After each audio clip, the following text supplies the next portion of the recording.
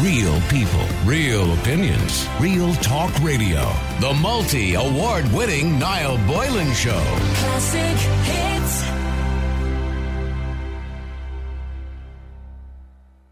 Something a little bit more serious, of course. We've talked about the coronavirus, and there are many different aspects to the coronavirus. We just spoke a few minutes ago about Trinity College. We've just closed down all its lecture halls. As you know, we will be talking to somebody very shortly from Italy to get some sort of an inside track into what the lockdown is like there at the moment. In relation to people who are texting us who are due to go to Italy, to Rome and places like that, and they want to know, can they get their money back? The answer is no. Not at the moment, because there's a travel advisory. It depends on your holiday insurance, I suppose, too. There's a travel advisory, but the airline is not obliged to give you your money back unless the flight is cancelled. But there is a travel advisory. So, and it's a serious travel advisory to advise you to not go to Italy. And I think that's very unfair. I'm going to agree with you all. It's very unfair that the state and the Foreign Office of this country recognises a serious travel risk to go to a certain country. The airline is still flying there, it seems, which means you're not entitled to a refund depending on the types of flights you got. If you got the cheap web online flights, you're not entitled to a refund, right? But anyway, we'll come back to that a little bit later on, the do's and don'ts of cancelling your holidays. But one thing I suppose we don't think about, and maybe I'm not saying we've ignored it, but something that maybe is the last thing on our mind because we're worried about ourselves, and rightly so. Everybody's a little bit selfish at a time like this. But Hazel Dennehy is the CEO of Street Angels in Cork. Hazel, good afternoon to you. Good afternoon, Niall. How are you? And Long time no talk. Yeah, it's been a while, Hazel. And something we don't think of, Hazel, is the homeless people on the street and how the coronavirus affects them. Many of them in a very vulnerable situation as well. And, you know, and what they can do. Yeah, well, that's exactly why I'm trying. I emailed a lot of major government bodies about this because at the end of the day, they're the most vulnerable as well as the elderly because they don't have a voice and someone needs to. I've been working with the homeless in Cork City for 5 years and I started my own group called with my husband Michael last September, Street Angels. Yeah. And I feel very passionate because I go out every second Monday night. We set up our tables. We've loads of hot food and clothes and sanitary bags to give out. And my question is, because they're so vulnerable and their immune system wouldn't be as strong as other people, where, you know, where do the homeless of Ireland self-isolate if they think they... Yeah, because you can't really self-isolate in a hostel, can you? No, and where are they allowed to have access to the basic human rights for sanitation and self-isolation? Like they've no access to public hot water and soap, which is their basic human right.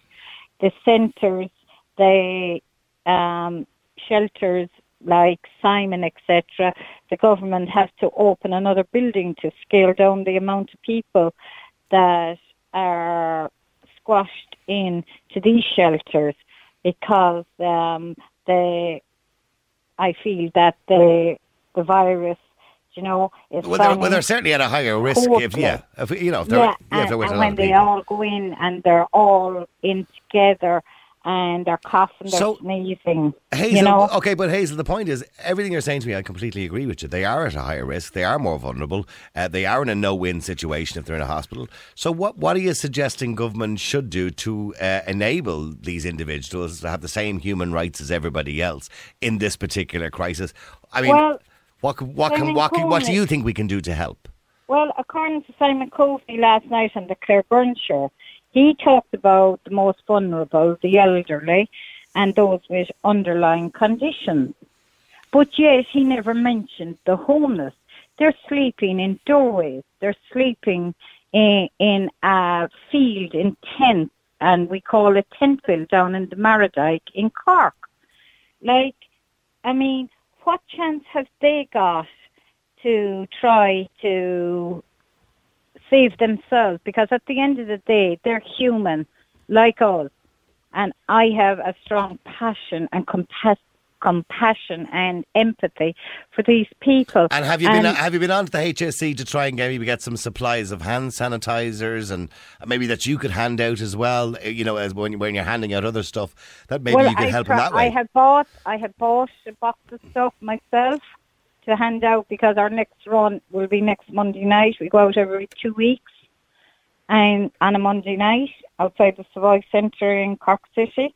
And we set up, and I have bought some myself, but I have another member of my group who is going on to them to see can we get more protection for them and ourselves, because I'm thinking if it gets worse, do we go out? And I feel that all the homeless groups in Ireland is a babysitting service for the government. Well, it is. It takes the responsibility off the government, isn't it? That's essentially what they're doing. And obviously the government, should implement some kind of structure in relation to the homeless people. And wouldn't it be nice to think...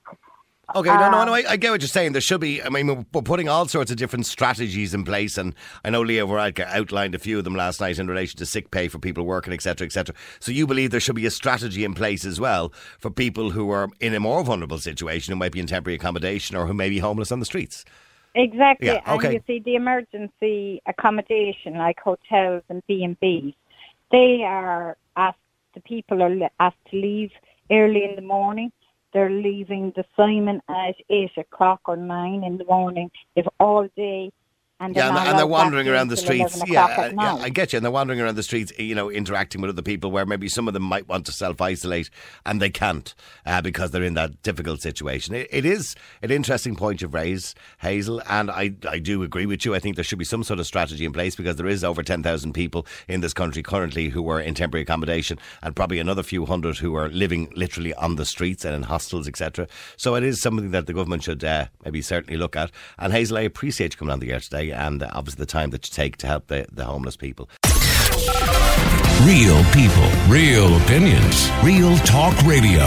The multi-award winning Niall Boylan Show. Classic hits.